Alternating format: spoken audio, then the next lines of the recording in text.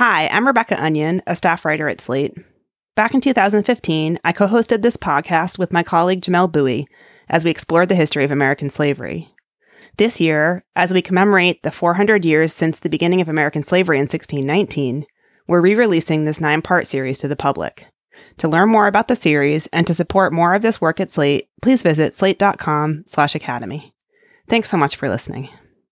Welcome to the third episode of the History of American Slavery, a Slate Academy. My name is Jamelle Bouie. I am a Slate staff writer. And my name is Rebecca Onion. I'm Slate's history writer. In each episode, we're looking at a different chapter in the history of slavery in America and starting the conversation with the life of a single person. This episode, we're talking about Elizabeth Freeman.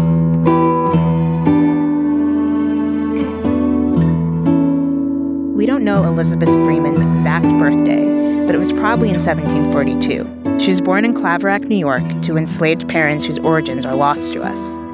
As an infant, she was sold to the magistrate and soldier John Ashley in the western Massachusetts town of Sheffield. During her enslaved life, she was known as Bet, no last name. Later, after she had a daughter, she came to be known as Mum Bet.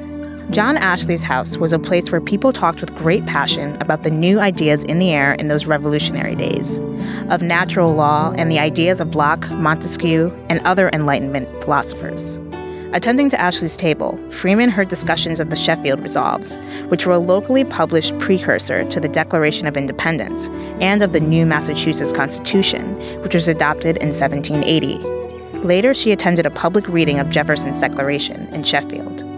Freeman wondered why these new ideas didn't apply to her own life. She came to the conclusion that her enslavement was wrong under Massachusetts' new laws. After coming into conflict with her mistress one too many times, she left the house and asked an abolition-minded lawyer, Theodore Sedgwick, to help her sue for freedom. Another enslaved servant in the Ashley house joined her suit. Sedgwick brought the case to the county court, where it succeeded. It became an important precedent to a later Superior Court case that established the illegality of slavery in Massachusetts. After winning her suit, Mum Bet took the name Elizabeth Freeman. The Ashleys asked her to come back and serve in their household as a paid servant. She declined. Instead, she worked for the Sedgwicks, the family of her lawyer. She died in 1829 at age 85. Her children inscribed this on her gravestone in the Stockbridge Cemetery. She was born a slave and remained a slave for nearly 30 years. She could neither read nor write, yet in her own sphere she had no superior or equal. She neither wasted time nor property. She never violated a trust nor failed to perform a duty. In every situation of domestic trial, she was the most efficient helper and the tenderest friend. Good mother, farewell. In today's episode, we are talking about the shape of slavery in the Revolutionary period, how the Enlightenment ideas that both shaped the revolution and helped found our government also inhibited and encouraged the spread of slavery in the entire United States. And then from there, we'll talk a bit about the ways in which northern and southern states handled slavery in their courts and in their legal systems. But before we do any of that, we're going to talk a bit about Elizabeth Freeman. Hi, Rebecca. Hey, Jamelle. So that sounds like a really remarkable life. Indeed. Stories like this always make me wonder, we get a lot of movies about the same kind of person in American history, lots of, movies about founding fathers, series about war heroes, but we don't really get to see very many people like her, and I would love to see her movie. There's so many ins and outs in her life, and there's so much courage and strength. It would be a great subject for a script. Why did you choose this story, and where did you find it? What's funny is I can't even remember where I came across it. It might actually have been in Doug Edgerton's book, one of our guests today. But, as soon as I read it, I thought, this is a woman who, although she was, nominally on the periphery of life in Massachusetts, she also was absorbing everything around her, thinking about everything that was happening and, put the new ideas that she was finding out about into practice quickly and really changed things for people in Massachusetts. I had a certain preconception before I read a lot of the stuff that I read for this series about what happened with slavery during the Revolutionary War and right afterward. I was always sort of taught the controversy over slavery at the Constitutional Convention. Decisions were made by a bunch of white guys in a stuffy room, and they sort of fought over what they were going to put into the charter for the new nation. But the Mum Bet case made me think, things were happening on a lot of different levels. There was stuff happening at the local level, in people's conversations, like on the street and in their drawing rooms and in the tavern, discussions in state legislatures. People are just talking about it everywhere. And of course, it makes perfect sense that somebody like Mumbet, who's a smart person, who's around a lot of smart ideas being discussed, would be thinking about it and talking about it and taking action. Did you have preconceived ideas about what happened with slavery during the war? I don't actually think I had any preconceived idea. I mean, partly there's a product of my own knowledge gaps. My knowledge of slavery really kind of begins after the War of 1812. And I know just from school, from high school, that we kind of talked about slavery in the colonial period as almost an afterthought. For me, all of this raises a couple of questions. So first, I wonder if white colonials were concerned about what might happen with the revolution and with the institution of slavery. Because, I mean, imagine that you have revolution in the air, people are fighting, all sorts of disruption happen. And you have, at a certain point, British officials saying, come fight for us and you'll get your freedom. What about those slaves who take that offer seriously? What do white colonial Americans think about that? How do they react? It also really pinpoints the sort of geographical difference between what it meant to be enslaved in the North and what it meant to be enslaved in the South, because you have these ideas circulating in both places and enslaved people hearing them and thinking about what to do. But the cases are really different, and the consequences for what people did in these different places are really different. That is interesting to me as well. That's right. Different people are going to make different kind of calculations about how to achieve their interests, and that includes both people who own slaves and the enslaved themselves. And I'd sort of like to know more about those calculations and those choices. Yeah, exactly. After the break, we're going to talk a little bit more about how slavery fit into some of the other intellectual discussions that were going on about the rights of man, while Elizabeth Freeman was listening and thinking.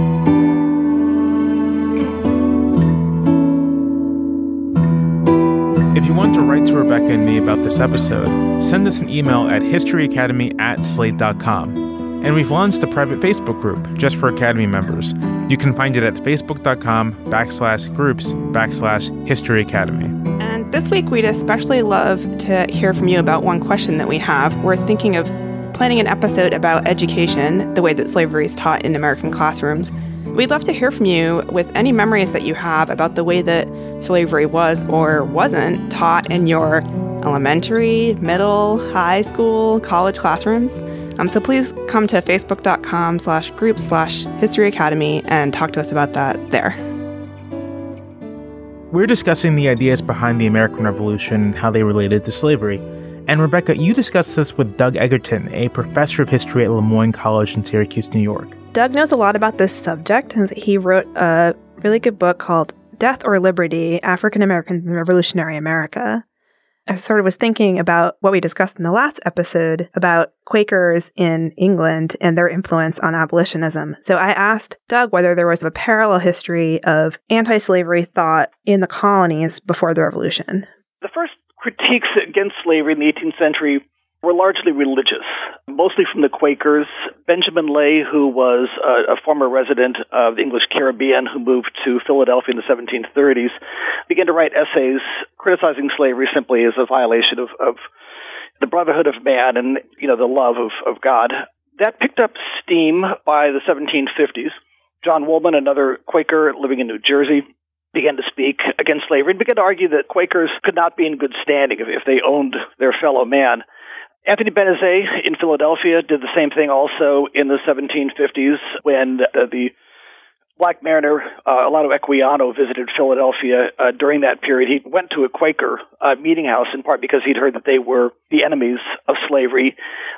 It was, though, an interesting critique in that while it was religious and did emphasize brotherhood of all people, part of it also was simply the Quaker notion that one should live a simple life, and therefore having people do labor for you was kind of a violation of that principle. So did anyone actually listen to the Quakers? This is actually sort of the same story that we heard in the last episode from Adam Hochschild when he talked about the initial reception of the Quakers in England. Doug said the same thing, that Quakers weren't really trusted or, they were a minority. And some of the things that they believed that were unrelated to slavery For example, they were pacifists, so the French and Indian War, they weren't participating, and so their neighbors were inclined to view them with some skepticism. The idea of Quakers as untrustworthy is hilarious. I know. Isn't it, though? It doesn't sound right. So there weren't just the Quakers in 18th century America. There were also Enlightenment philosophers. What were they saying about slavery? So, yeah, this is something that Doug said had a much bigger impact. It was, in fact, the economic critique of slavery that I think had a far greater impact than did, say, the Quaker Christian critique. Political philosophers like the Baron of Montesquieu, who wrote a very important series of books in the 1740s called The Spirit of the Laws, which was widely read in the colonies. The Baron of Montesquieu was James Madison's favorite political philosopher. People like John Locke, Adam Smith, in his book The Theory of Moral Sentiments, that also criticized slavery on moral grounds, but mostly on economic grounds, that it simply was bad economics. That did have an impact, probably a greater impact, especially outside of Pennsylvania, than did the Quakers, because these were people who were widely read by the intelligentsia in the colonies, from New England down into the South. And of course, they weren't reading these books because of their critiques of slavery. They were mostly reading them for ideas on how to create more perfect governments. The Baron of Montesquieu, of course, is the sort of the founding father of the idea of checks and balances. But the ideas are there. And so for anyone reading The Spirit of the Laws or The Theory of Moral Sentiments, you couldn't avoid that kind of critique of slavery. And because these were critiques made by people who have enormous standing, who are upper class, I mean, the Baron of Montesquieu was a noble. The critiques are very staid. They're not emotional. They're very logical. It's that kind of critique that really did have an impact. You know, the idea that slavery is bad because of bad economics suggests that slavery would be okay if there were good economics. But that aside, what does the term bad economics even mean in this period? So it had to do with the nature of people's motivation for participating in economic systems. But Doug explained that in terms of John Locke. For a political philosopher like John Locke, who, of course, was the poster boy of free wage labor, small government getting out of the way of business, for Locke, slavery essentially was an antiquated mode of labor organization. It was feudalism alive again in the 18th century, which is not far wrong. So here, too, there's a critique of slavery that is not being made so much in behalf of the slave, that it's simply morally wrong to enslave people and steal their labor. Locke's critique, and to a lesser extent Montesquieu's critique, is simply that it's a clumsy, inefficient, and backward way to organize labor in a modern society, that slaves only work hard when they're coerced to do so. The whole idea, of course, behind Locke's free wage labor theories is that people work for themselves, what he called enlightened self-interest. People will work harder, and therefore the entire society as a whole will benefit. And so if you have large numbers of slaves who are providing labor only grudgingly, Locke would say that that's a poor way to organize the economy, and that will have a very negative effect on the overall prosperity of any given society that organizes labor that way. What about the concept of natural rights? How does that fit into all of this? Because I know I went to UVA. Thomas Jefferson is our mascot, essentially, and I learned quite a bit about the concept of natural rights, the language of natural rights, and so how did that factor into critiques of slavery? And did they come from some of the founding fathers themselves who were steeped in it? For sure. And what was interesting to me was to hear from Doug how that sort of went hand in hand with these other pragmatic critiques.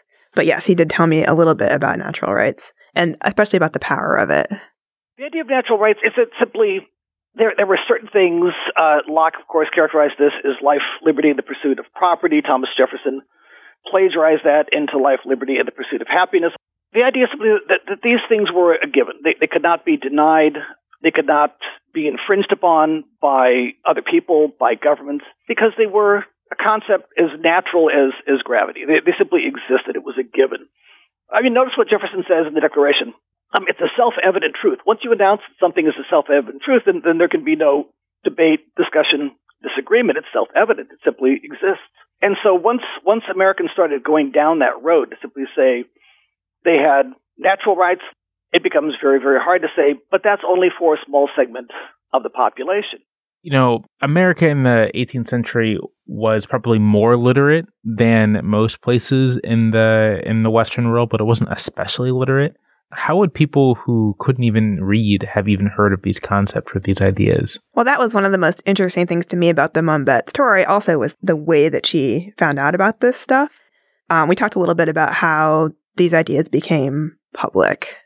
The discourse of natural rights was something that by the 1760s was the kind of discourse you simply could not get away from. You walk into a tavern in Manhattan and somebody's standing on top of their chair reading Tom Paine and holding a tankard of ale in the other hand, and everybody is listening. It's just the kind of talk you literally could not escape from in the 15, 20 years before the American Revolution. And of course, everybody who was in these taverns hearing this kind of discourse, it's not just white men, it's enslaved domestics, it's black mariners. And this kind of talk is very empowering. I'm going to push back against Doug a little bit here. There are political philosophers like Charles Mills who do argue, in fact, that they specifically meant this idea for white men, in that blacks were excluded almost by design. But that might be a conversation for a different time. Wait, say more about that. Well, what do you mean? Mills argues that in constructing a social contract, the Enlightenment philosophers also kind of construct a related but not parallel racial contract in which ideas of personhood and individual liberty are talked about in universal terms that are really just meant for white Europeans, and that this racial contract provides the basis for justifying slavery and later for justifying European imperialism. I'm going to have to read that. Is his argument that occurs inside the text or sort of in a parallel set of texts? His argument is sort of both, in that it to some extent occurs within the text, that it occurs within other texts by the same author. So like John Locke, his day job was something of an anthropologist, and he thought of Africans as being like a lesser being. And so if you merge that in with this thought about natural rights, and you have a bit of a contradiction. Like, how do you resolve that contradiction?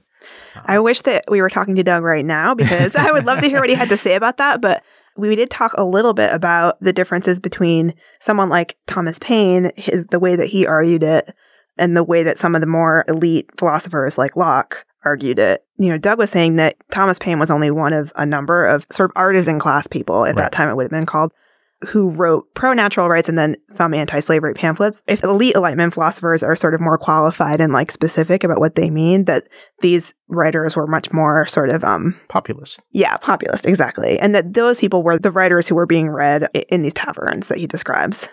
We have this African Slavery in America pamphlet that Thomas Paine wrote. So this is written in 1774 and published in 1775 in the Pennsylvania Journal and the Weekly Advertiser. What did you think of this?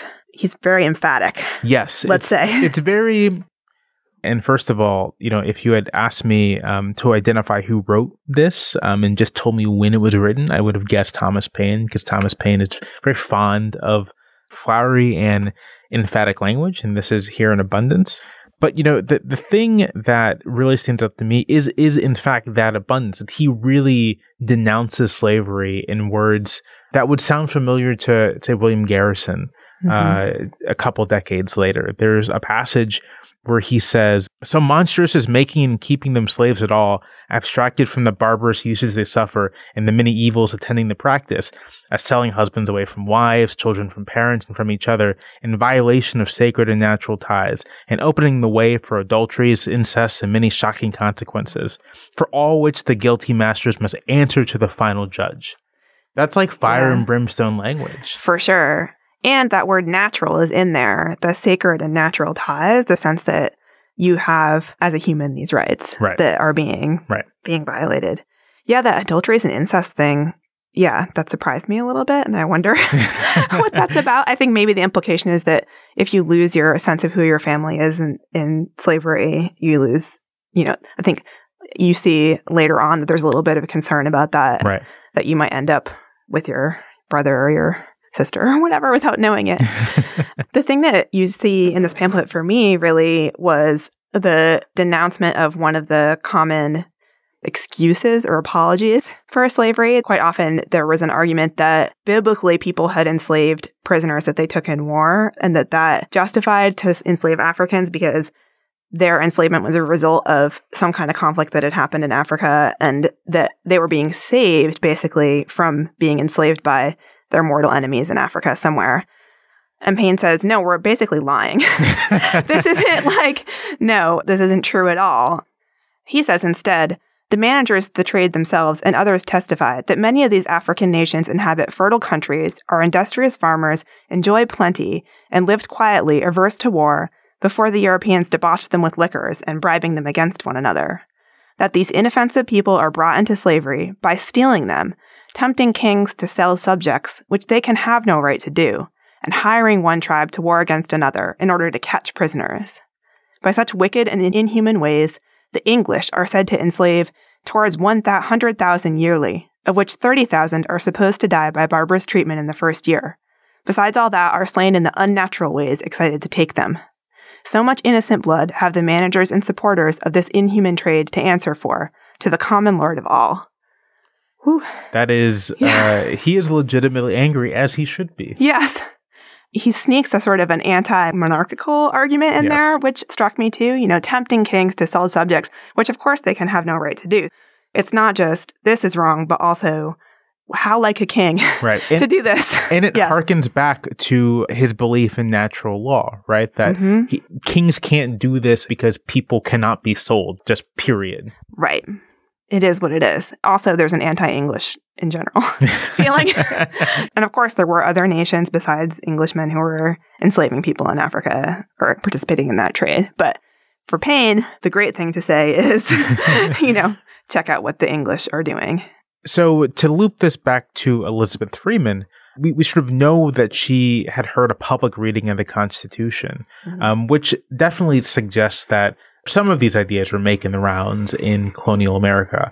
What evidence do we have that ideas like Paine's are making their way around the American landscape? One of the best pieces of evidence is the many petitions that enslaved people filed with colonial assemblies and state assemblies.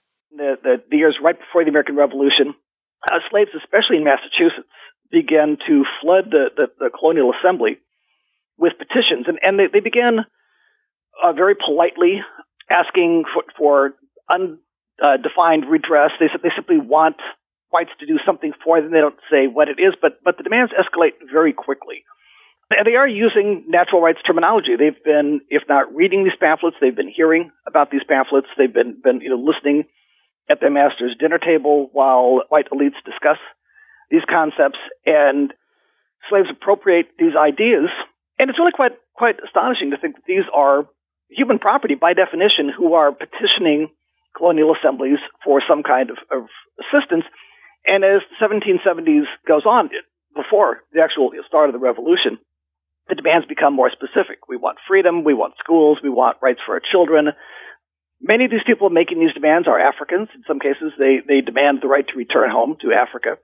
And so it's interesting to watch, just within a few months, the way the petitions become more aggressive and more assertive. But I think that's in part because whites in the street, in their demands toward Britain, are becoming more assertive and more aggressive. Rebecca, we have some of these petitions, don't we? We have 4, and we'll include a link in the show guide to these.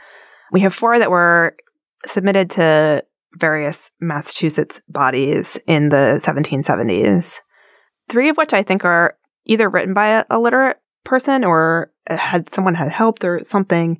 The language is maybe more refined than you would expect.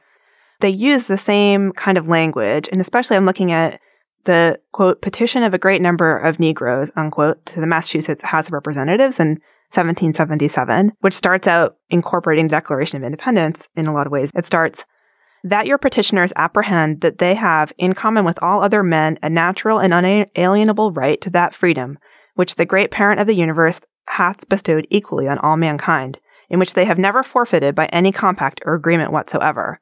But they were unjustly dragged by the cruel hand of power from their dearest friends, and some of them even torn from the embraces of their tender parents, from a populous, pleasant, and plentiful country, in violation of the laws of nature and of nation, and in defiance of all the tender feelings of humanity, brought hither to be sold like beasts of burden, and like them condemned to slavery for life, among a people professing the mild religion of Jesus, a people not insensible of the sweets of rational freedom, nor without spirit to resent the unjust endeavors of others to reduce them to a state of bondage and subjection.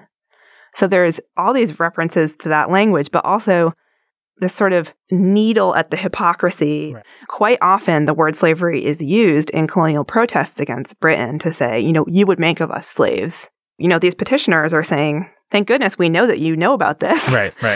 In fact, in the very next paragraph, the petitioners even say that every principle from which America has acted in the course of her unhappy difficulties with Great Britain pleads stronger than 1,000 arguments in favor of your petitioners. They're saying that, look at the war you guys just fought. Our case is way stronger than any case you ever had. Yeah. Yeah, I mean, it's such a strong argument to us looking at it now. It's hard to imagine. It's hard to imagine anyone, sort of saying, oh well, Now I'm looking at a petition from a person who's only known as Felix. This is a petition for freedom that was presented to Thomas Hutchinson, the governor of the Massachusetts Bay, in 1773. And he sort of pleads both a low place and poverty in life, and also an intention to do better. It says, we have no property, we have no wives and no children, we have no city and no country, but we have a Father in heaven, and we are determined, as far as his grace shall enable us, and as far as our degraded, contemptuous life will admit, to keep all his commandments. Especially will we be obedient to our masters, so long as God and his sovereign providence shall suffer us to be holden in bondage. So that was really interesting to me because there was a lot of fear, as we sort of discussed at the top, that there would be rebellions or revolts, or that the language that was going around would inspire some kind of violent action, whether it be an uprising or whether it be going to fight with the British. And so Felix is sort of saying, hey, listen to me, I think what you're doing is wrong, but don't worry, I won't do anything bad to you, but I do want you to redress this wrong. Right. Which is an interesting rhetorical stance to take. So this is up north, but most of America's colonial slaves are down south. And were Southern slaves making these kinds of petitions? Yes, I asked Doug about that. He said it sort of took some different forms. In Charleston, South Carolina, on the eve of the Revolution, when whites are protesting the Stamp Act and are talking about liberty and calling themselves the slaves of King George, you have one famous instance where a number of mostly African slaves in Charleston began chanting liberty. They liked the concept. So it's not that white animosity toward Britain teaches slaves to be unhappy. Slaves, by definition, are always unhappy. But every movement needs someone to come along and give the movement voice and articulate demands. And so, of course, one of the great ironies of the American Revolution is that when whites began talking about natural rights, call themselves the slaves of King George, it's natural that slaves in places like Charleston, which is 61% black at the time, would think that they deserve liberty too. If it's their natural right as well. But Doug said that they didn't necessarily submit petitions to legislatures. So while there may have been some protest in various ways, including enlisting with the British, the kind of petition that we just read probably wouldn't have come to a legislature. They might try, but certainly any slave, especially in South Carolina, would understand that is a very good way to get into very deep trouble. Slaves can get away with it in Massachusetts because the colony is 97% white. They are not terrified of slaves in Boston the way they are in Charleston. South Carolina is, at the time, the only colony that has a black majority. And so any slave who would be foolish enough to try to submit a petition calling for any small amount of reform would be somebody who at the very least would be whipped and quite possibly might also simply be executed. So it would be folly, and slaves know that. And how did the natural rights language translate down south? I mean, obviously, some of the loudest American patriots were themselves Southerners. Doug said some interesting things about the way that the idea of natural rights was interpreted by people who owned slaves and wanted to continue to do so. Especially in the lower South, which would be Georgia, South Carolina, to a lesser extent North Carolina. Florida, of course, remained in Spanish hands. Whites don't see the irony of calling themselves slaves of King George and denying freedom to others. Especially in the lower South, whites embrace the Lockean notion of property rights for planters along the Carolina coast. This is not a revolution of egalitarian rights. This is a revolution of their particular property rights, and that includes, unfortunately, the right to own other people as property. And so it's kind of the darker side of Lockean theory that takes hold during the American Revolution, the kind of larger notion that this is a revolution that will bring about kind of Republican utopia. Government of the people just really doesn't take hold at all in the Lower South. It just has no resonance at all. That is really fascinating, and it seems like you can almost see the seeds here of sectional conflict not a few generations later. You most certainly can. Okay, we have all these conversations happening, and all these conversations are spurring action, and all this action isn't just happening on the level of individual slaves and individual slave owners. It is happening in legislators, it's happening on the level of law. And so when we get back to you after this short break, we will be looking at the ways the laws change and the arguments about law that happened during this period.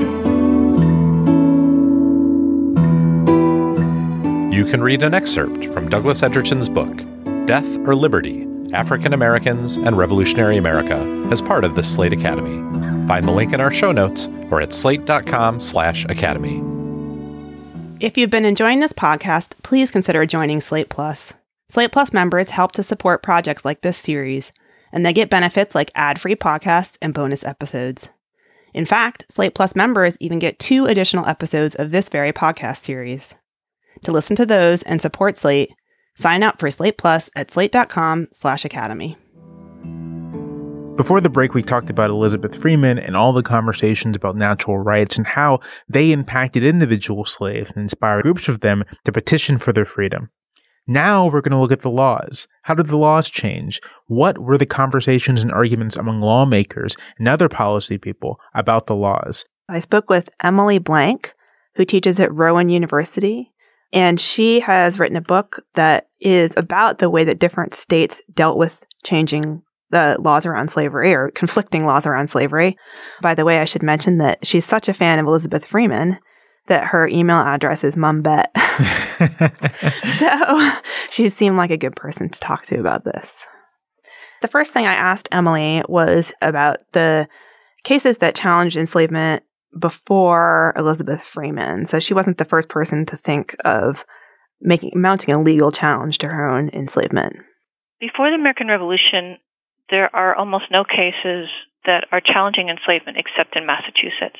These cases are called freedom suits, where a slave sues their master for freedom. The first one is super early. It's in 1701.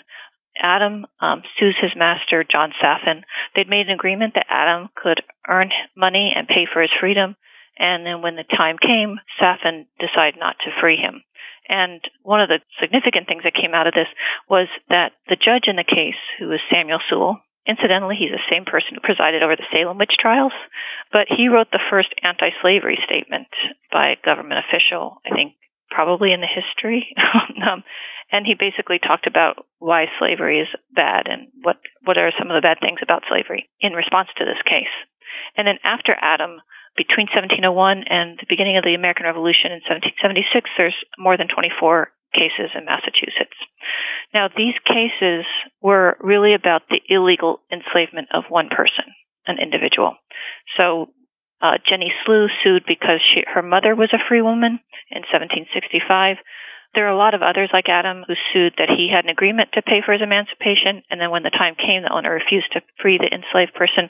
There's a lot of cases like that.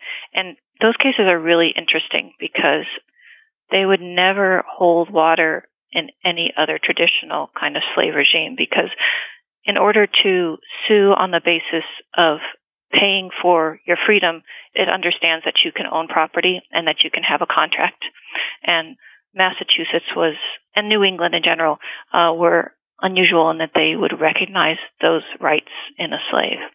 These cases just dealt with individual people, but did they change the law at all? No, because these were just one person saying, no, I think based on the law that exists, I should not be enslaved. There were a few cases before the Revolutionary period that tried to argue that enslavement was against the fundamental law. One was successful, but one wasn't. But neither changed the law because, actually, like Elizabeth Freeman's case, they were argued in county courts. And Elizabeth ended up having more impact because she was used as a precedent for the higher court. So I want to ask Emily, what made Elizabeth Freeman's case different? What had changed so that she was able to succeed with this kind of broad argument that had to do with the rightness of the law? The main thing that's different is that the state constitutions passed in 1780 and that slavery is de facto dying in Massachusetts. The state constitution is passed with a statement of rights that asserts that all men are born free and equal.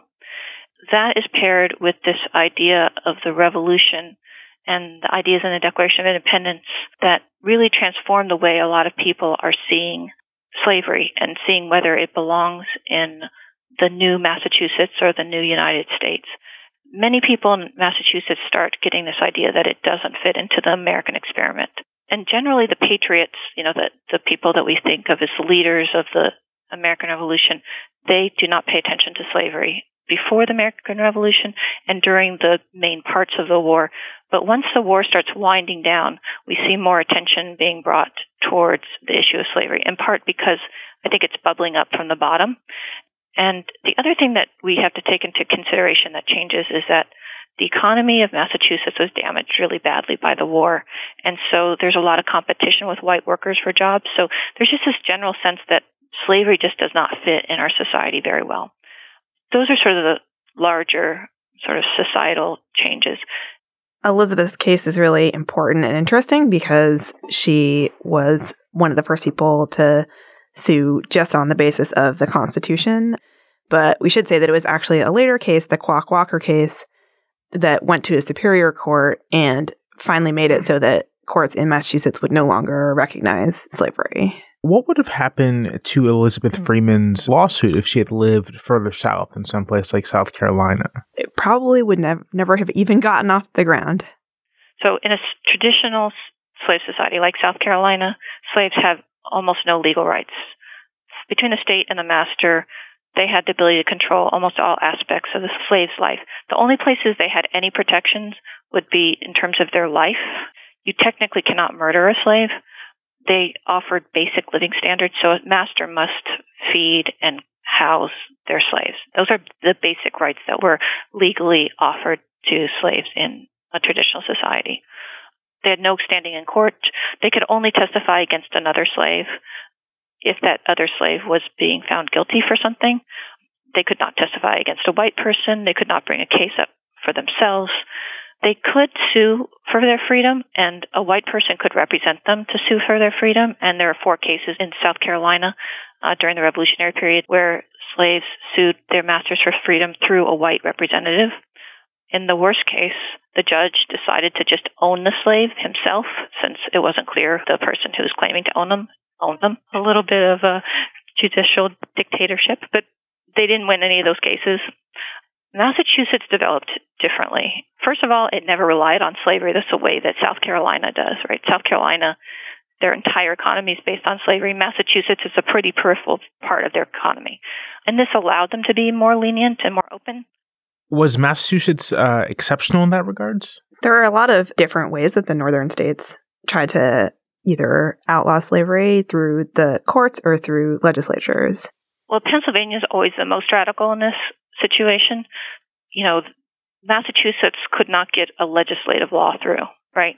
Which really is the stamp of a popular movement, right? Because you have to get representatives of the people to pass a law. And Massachusetts tried, and they failed. And in large part, I think they failed because John Adams told the legislators they can't pass this law to end slavery because it wouldn't look good on the national level. But it was very hard for Massachusetts to really get this on a popular level passed through a legislative body.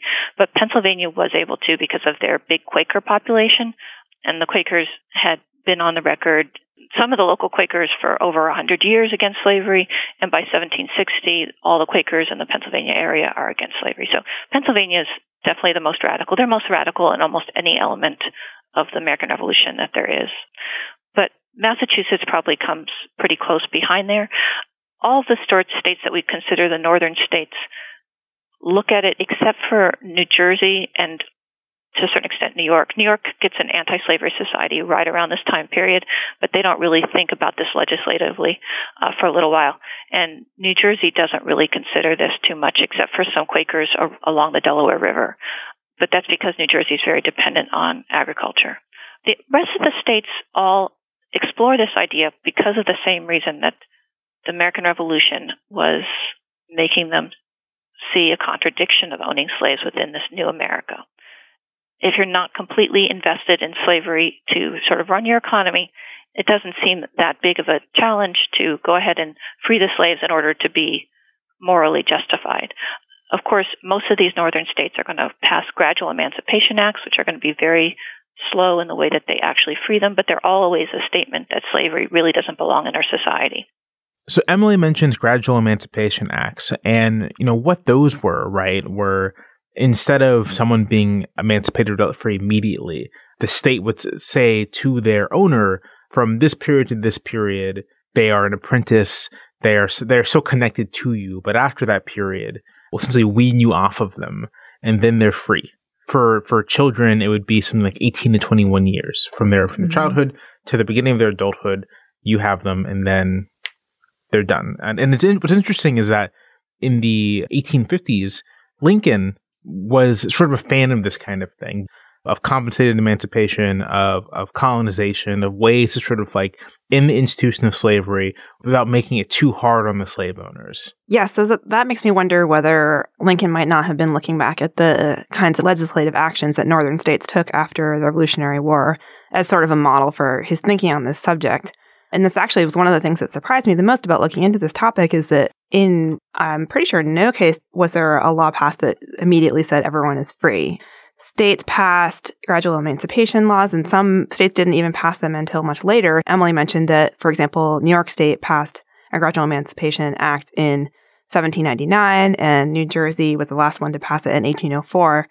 And then the result of that, with all the different clauses that those acts had, was that there were still slaves in New York in 1827 when the state finally abolished slavery entirely. And in New Jersey, there were actually slaves remaining in slavery by the time of the Civil War, which was kind of amazing to me. Yeah, it's really crazy to think of New Jersey as being a place that had slavery for, its entire antebellum history. Yes, in sort of pockets and places. Right. Of the northern states, which of them had the most radical approach towards gradual emancipation? Emily did mention that Pennsylvania, good old Pennsylvania, as always, is a place where there is both an early passage of gradual emancipation in 1780, and then also she mentioned that there was a provision saying that anyone who brought a slave into the state and stayed more than 6 months, that enslaved person would be considered free. She mentioned by way of anecdote that, when George Washington was president of the U.S., living in Philadelphia, the capital at the time, he had to actually create a rotating schedule so that his various enslaved servants would be rotated out every 6 months, because otherwise he'd be just freeing his servants. Wow. Yeah. That's some dedication to slavery from George Washington. Yeah. For those enslaved people who were freed in the North under gradual emancipation or otherwise, what was life like for them? By the Civil War, there were large-ish communities of free blacks. It's kind of a darker picture than you might want to hope for. Emily made sure to make clear that in Massachusetts, they couldn't get a popular legislative act passed for emancipation. This was sort of a judicial fiat kind of thing. And there's a popular feeling that they didn't want free black people hanging around. So they didn't want them in their cities. And they especially, she mentioned, didn't want to be a fugitive slave magnet. So they didn't want Boston to be perceived as a place where a slave could leave a plantation and emerge into a community where they could take cover. And of course, that did happen to some degree, despite their efforts. She mentioned that in Massachusetts, there'd be lists published in the newspapers of free blacks who were warned out of the city or sort of told to be on their best behavior. What's so interesting about all of this is that you have slaves in some sense fighting for their freedom at cross purposes with the people, I guess, officially, air quotes, fighting for their freedom. It's really striking to me to see slaves petitioning freedom fighters for their own freedom. There's also, if you look at the thousands of enslaved people who sort of fled to the English banner when Lord Dunmore in Virginia made a proclamation that if they would come fight for him, then they could have freedom. And a lot of people took him up on that. Doug Egerton had something interesting to say about that. Popular culture and movies like Mel Gibson's The Patriot provide the idea that all Americans, black, white, Native American, were fighting on the same side for the same purpose. And so, while again the numbers are imprecise, the best data suggests that 3/4 of the Africans and African Americans who picked up a gun during the American Revolution fought for the British side, fought for the side that white Americans regarded as the side of oppression. And it's not that Africans or African Americans in South Carolina had any false notions about the British. They understood that the British still were running the slave empire. They were concerned about being resold into the Caribbean islands, Jamaica, Grenada, Barbados, controlled by the British as slave colonies. It simply was that to get their liberty, fighting for the redcoats was going to be the only option. So it's certainly true that all Americans, regardless of race, everybody wanted freedom and was fighting for the same cause. They were all fighting for liberty. But the great irony is that the majority of blacks fought on the loyalist side because that was their avenue toward freedom. And that's what I think Americans today don't want to remember. It's easier to simplify the story, to utterly fictionalize it in movies like The Patriot. I've actually thought about that quite a bit recently, just apropos of conversations I've had with friends. We had mentioned earlier the story of George Washington leaving Pennsylvania with the slaves to make sure that they stayed slaves. And there was a New York Times piece about that. And friends and I talked about this and sort of talked about the irony that Doug touches on, that you have thousands of Black Americans fighting for the British for freedom, and for freedom from an oppression that is far more dire than anything the colonists faced. What are your thoughts on all of this, Rebecca? I mean, it can be incredibly frustrating to look back at what we now perceive as the incredible hypocrisy of this. And, the petition that we read earlier from the enslaved people who were saying, you call yourself slaves, that is almost an offense to someone who actually is in that condition, almost an offense, more than an offense. And I think it's good to look at those things and be frustrated, and it's bad to look at those things and make a movie like The Patriot. Right. And so I think a lot of the issue with looking at this history is that it's just frustrating a lot of the time. Right. There's so much hypocrisy and there's so much willful ununderstanding, I guess, or willful irrationality. But I guess the only thing we can do is talk about it. Right. That's a fact. Mm-hmm. The only thing we can do is talk about it and to try to understand it, both on its own terms and in the terms of the people who experienced it. Because it's not necessarily the case that they saw it as hypocritical, though, as we saw, many of them were very clear and very clear-eyed on the hypocrisy of their fight for freedom while they live in a place of slavery. Yeah. That seems like a great place to leave off for now. On the next episode, we'll be talking about slavery in the early republic. And we'll be talking about Joseph Fawcett, who was one of the Hemmingses of Monticello and was owned by Thomas Jefferson. We'll be speaking with Annette Gordon-Reed, who wrote an amazing book about the Hemmingses of Monticello, and with Heather Andrea Williams, who wrote a book about family separation during slavery and the emotional history of that trauma. And you'll get to hear me tell at least one awkward story about being at UVA and hearing people talk about Sally Hemings.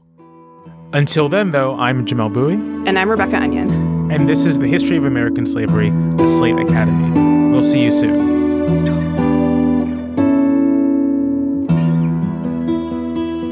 You can read an excerpt from Emily Blank's book, Tyrannicide, Forging an American Law of Slavery in Revolutionary South Carolina and Massachusetts, as part of the Slate Academy. Find the link in our show notes or at slate.com/academy. Want to prepare for episode 4 of the Academy? You can read ahead. Rebecca and Jamel will talk to Heather Andrea Williams about the brutal ways in which slavery tore families apart and the efforts enslaved families made to reunite. Find an excerpt from Heather's book, Help Me to Find My People, in our show notes or at slate.com/academy.